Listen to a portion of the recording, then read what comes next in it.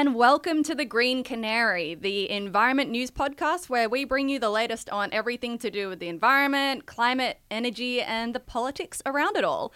I'm Elfie Scott, I'm a journalist, a writer, and I hope you're having a lovely holiday break. I'm sitting across from the wonderful Ant Sharwood, as always. Does that mean I'm wonderful as always, or as always you're sitting opposite the wonderful me? Doesn't matter. I'm Ant. I'm a journo. I'm an author. Sometimes I'm wonderful, sometimes not so much. If you're listening to this now, please send jelly snakes because I'm in the middle of the Jagungal wilderness in the middle end of Kosciuszko National Park. So that's... I'm sending you my prayers, Ant. Thank you so much. Thank you. So what do we got today, Elfie? It's a different summary podcast, isn't it? It is. So today we've got a bit of a different show from the usual breakdown of the news for you. As all of us on the East Coast are probably already aware, we are well and truly in a La Nina weather phase, which generally means warmer than average sea surface temperatures near Australia.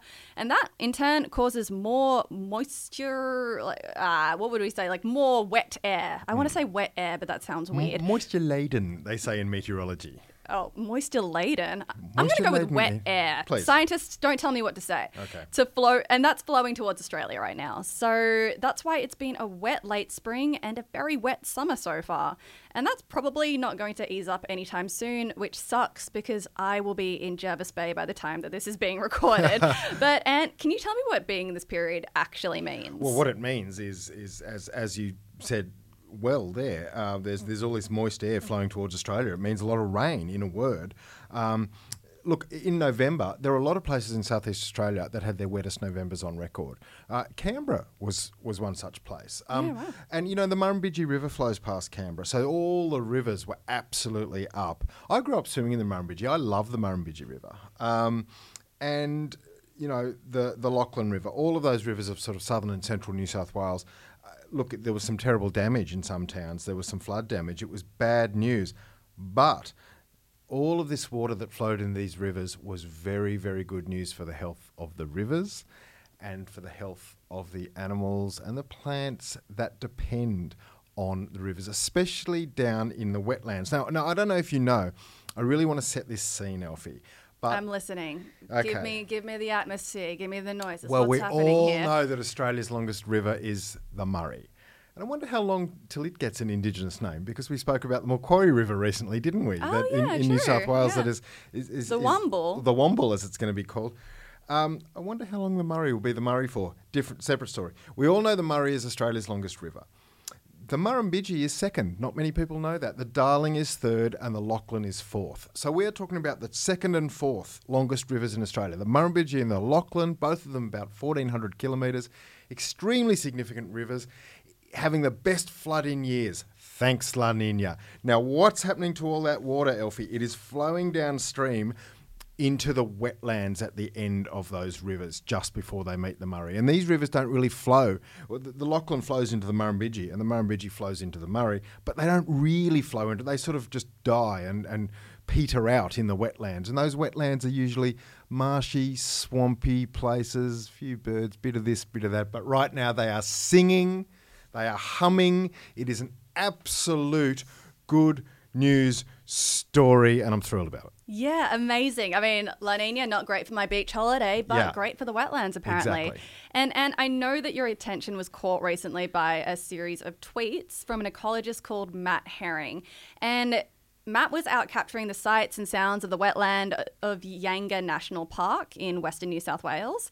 And I know that he's an ecologist who leads a biodiversity research, education and conservation consultancy called Murray Wildlife. And I know that because, Ant, you wrote that down in the notes that I'm reading right now. You're reading them so well. Thank you so much. So few people understand the ecology of the Murray-Darling Basin better than Matt does, and I know that you spoke to him about his work this week. So let's pick up part of your interview with him and hear about the wetlands. G'day, Ant. Look, I have the privilege of surveying wetlands and other habitats all around the Murray-Darling Basin, and I've had this great job for about 20 years, and over that time, I've enjoyed a few seasons just like this one, where I say, so many wetlands, so little time. So tell us about this season. Um, it's been a wonderful season. I can see that just from your social media feed on Twitter and beyond. Um, with the La Nina, we've had so much rain, so much flooding, and that's been bad news in certain places where the floods have caused damage. But downstream in the wetlands, it's good news, isn't it? Yeah, it really is, Ant. It's a time for renewal, and there's lots of water bird and frog and other animal breeding just as we speak. I'm just back from a trip around Balranald and in that region with Oxley and Maud, where the Lachlan River meets the Murrumbidgee, and I had the privilege of going deep into parts of Yanga National Park and onto private properties that surround that area. And yeah, I've just been blown away, Ant. There are literally thousands upon thousands of water birds breeding, from great crested grebes to little egrets and black swans and great cormorants. The list goes on. It's just a spectacular season. That's fantastic. And just tell me and the listeners, where do these water birds come from? I know some are migratory, but how do they know the water is there, and where have some of them come from? It's good. It's a good question, and we're just starting to get a handle on that. There's a great satellite tracking program with CSIRO led by Heather McGuinness, and she's been focusing on ibis and spoonbills, and they can go as far as North Queensland during the off times, and they come back. I mean, look, there's some talk of species like pelicans sending out scouts, but you just got to remember these birds, they don't live in houses like we do. They're constantly out there assessing the landscape, and they have a pretty incredible mental map of where different wetlands are, and you know which ones might be suitable at certain times. And so that knowledge is passed on from generation to generation when younger birds are led by older ones. And there's also this innate, like, genetic navigation. They just have this hardwired knowledge of where to go that we're still kind of getting a handle on that. So obviously the how is not explainable, but the why is obvious. The why is, hooray, it's rained. Tell us a tiny bit more about the what. What else have you seen there in the wetlands? Maybe talk about frogs, fish. You tell me. Look, down there in the Low Bidgee, it's a very, very special part of the Murray-Darling Basin. There's really large expanses of tall spike rush, for example, which has been grazed out or otherwise lost from altered flooding regimes in other parts, a lot of other parts of the Murray-Darling Basin. But out there's thousands of hectares of it. There's huge Phragmites and Kumbungi reed beds, and those gorgeous old river red gums. That is where a lot of the water birds are nesting, in the rushes and reeds and in the red gums. And my work recently there has been with the New South Wales Department of Planning, Industry and Environment, also working with the Commonwealth Environmental Water Holder. So these wetlands have been receiving environmental water. So they're primed, you know, they're ready to boom when you get a huge natural flood like this. And one of the key species that I've been chasing, Ant, is the Australasian bittern, which is the bunyip bird. It is. Why is it called the bunyip bird? It is a water bird. Yes, and it eats frogs and fish, and there's plenty of those in the Low Bidgee, including some tiny little threatened fish like rainbow fish and little carp gudgeons, and the southern bell frog that sounds a bit like a motorbike warming up. And they're all out there. They're all part of the system. And these sneaky bunyip birds, the Australasian bitterns, take a lot of special effort to find. We've been slogging it through the spike rush and in the water in kayaks, and we're hooked up with a really helpful Yabby fisherman, and we've been getting into places that people apparently haven't been in for 20 years. So it's been a real privilege. So that is such a fantastic story, and I absolutely loved hearing that. And I have to say, like, I've learnt more about the Australian like wildlife and like ecology since like chatting with you than I have, I swear to God, in 28 years of my life so far. And it's always such a pleasure to hear about. So thank you very much for that.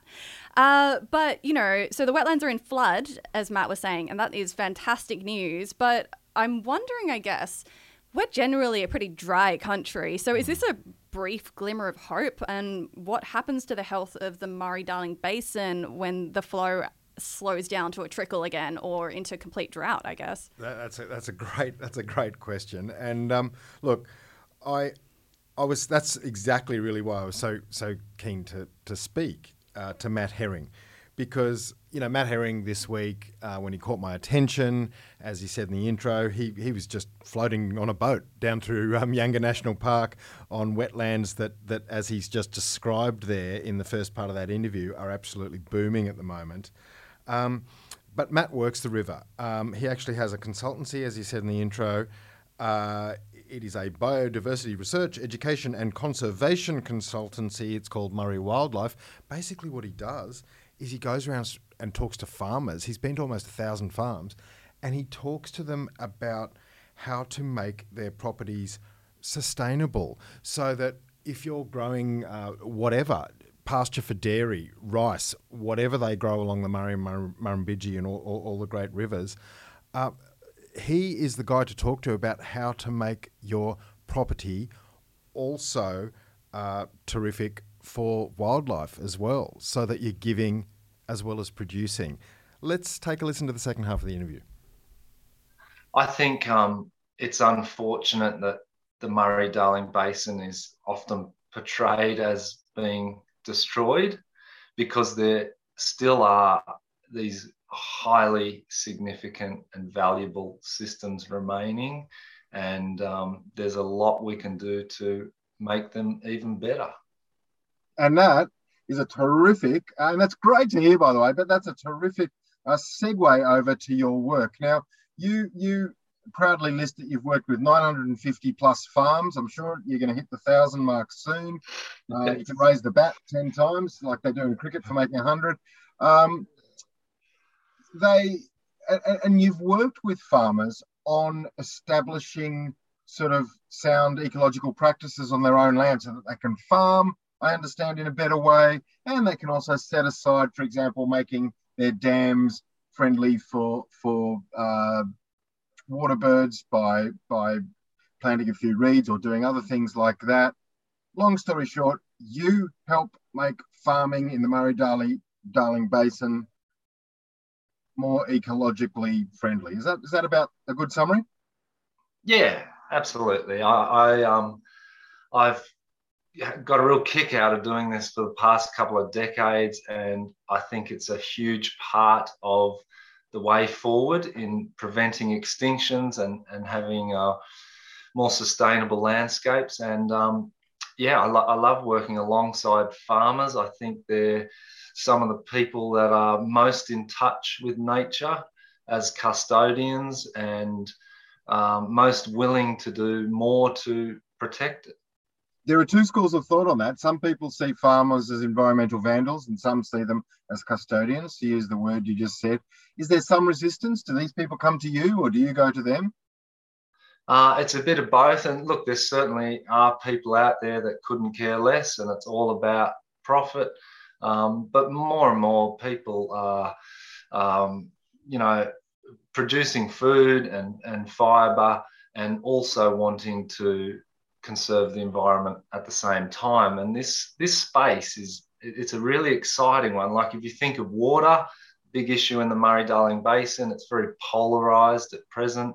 You've got water for agriculture and the economy, and then you've got water for the environment. But there are potential areas in the middle ground where we can sort of maximize mutual benefits. And so there's some really interesting things that myself and others are looking at going forward.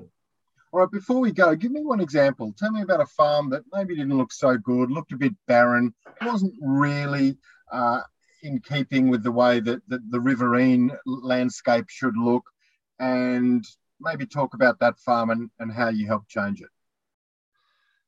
The best example I think I can give is with rice farming, which is down in the Riverina, in the southern part of the Murray-Darling Basin. A lot of people are really opposed to rice and cotton because it uses a lot of water.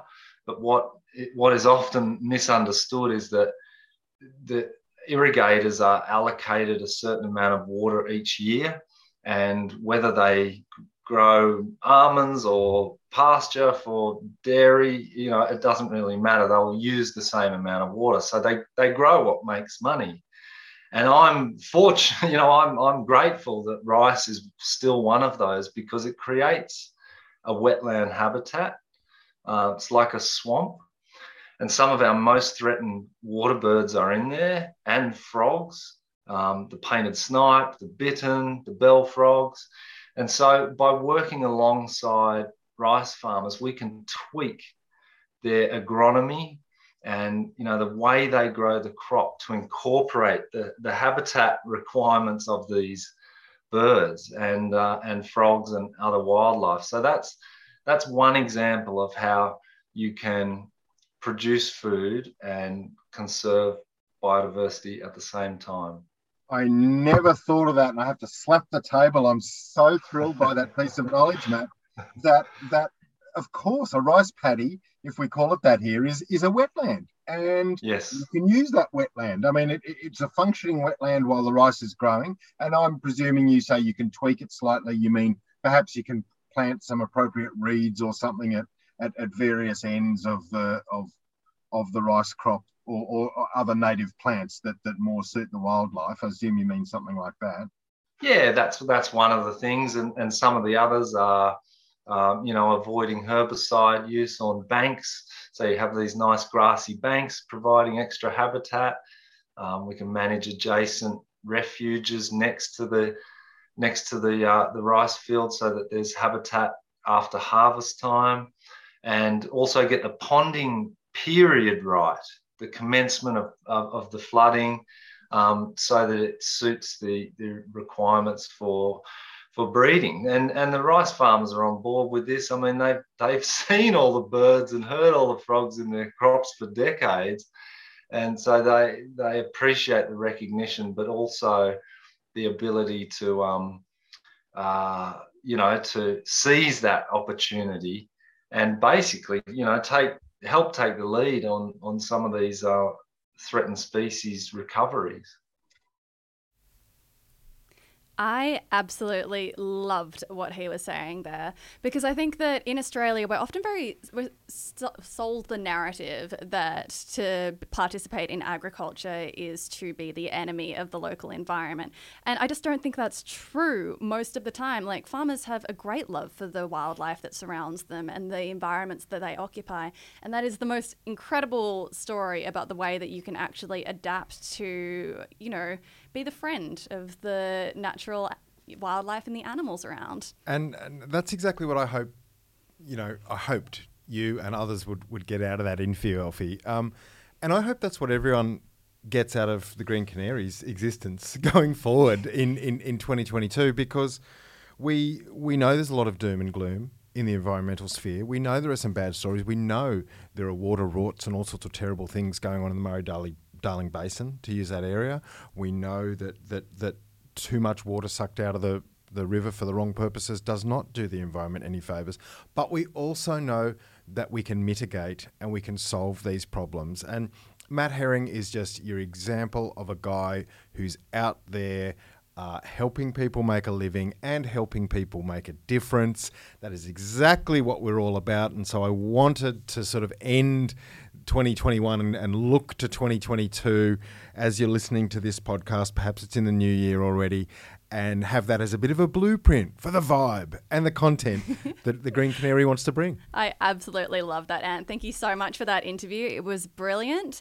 And thank you, audience, for tuning into the Green Canary.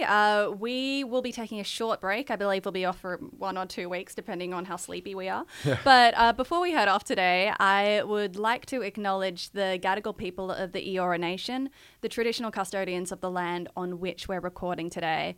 I'd like to pay my respects to their elders past, present and emerging, as well as extend that respect to any Aboriginal and Torres Strait Islander peoples here today. Thank you so much. Thank you, everybody. Thanks, Elfie. Bye. Bye.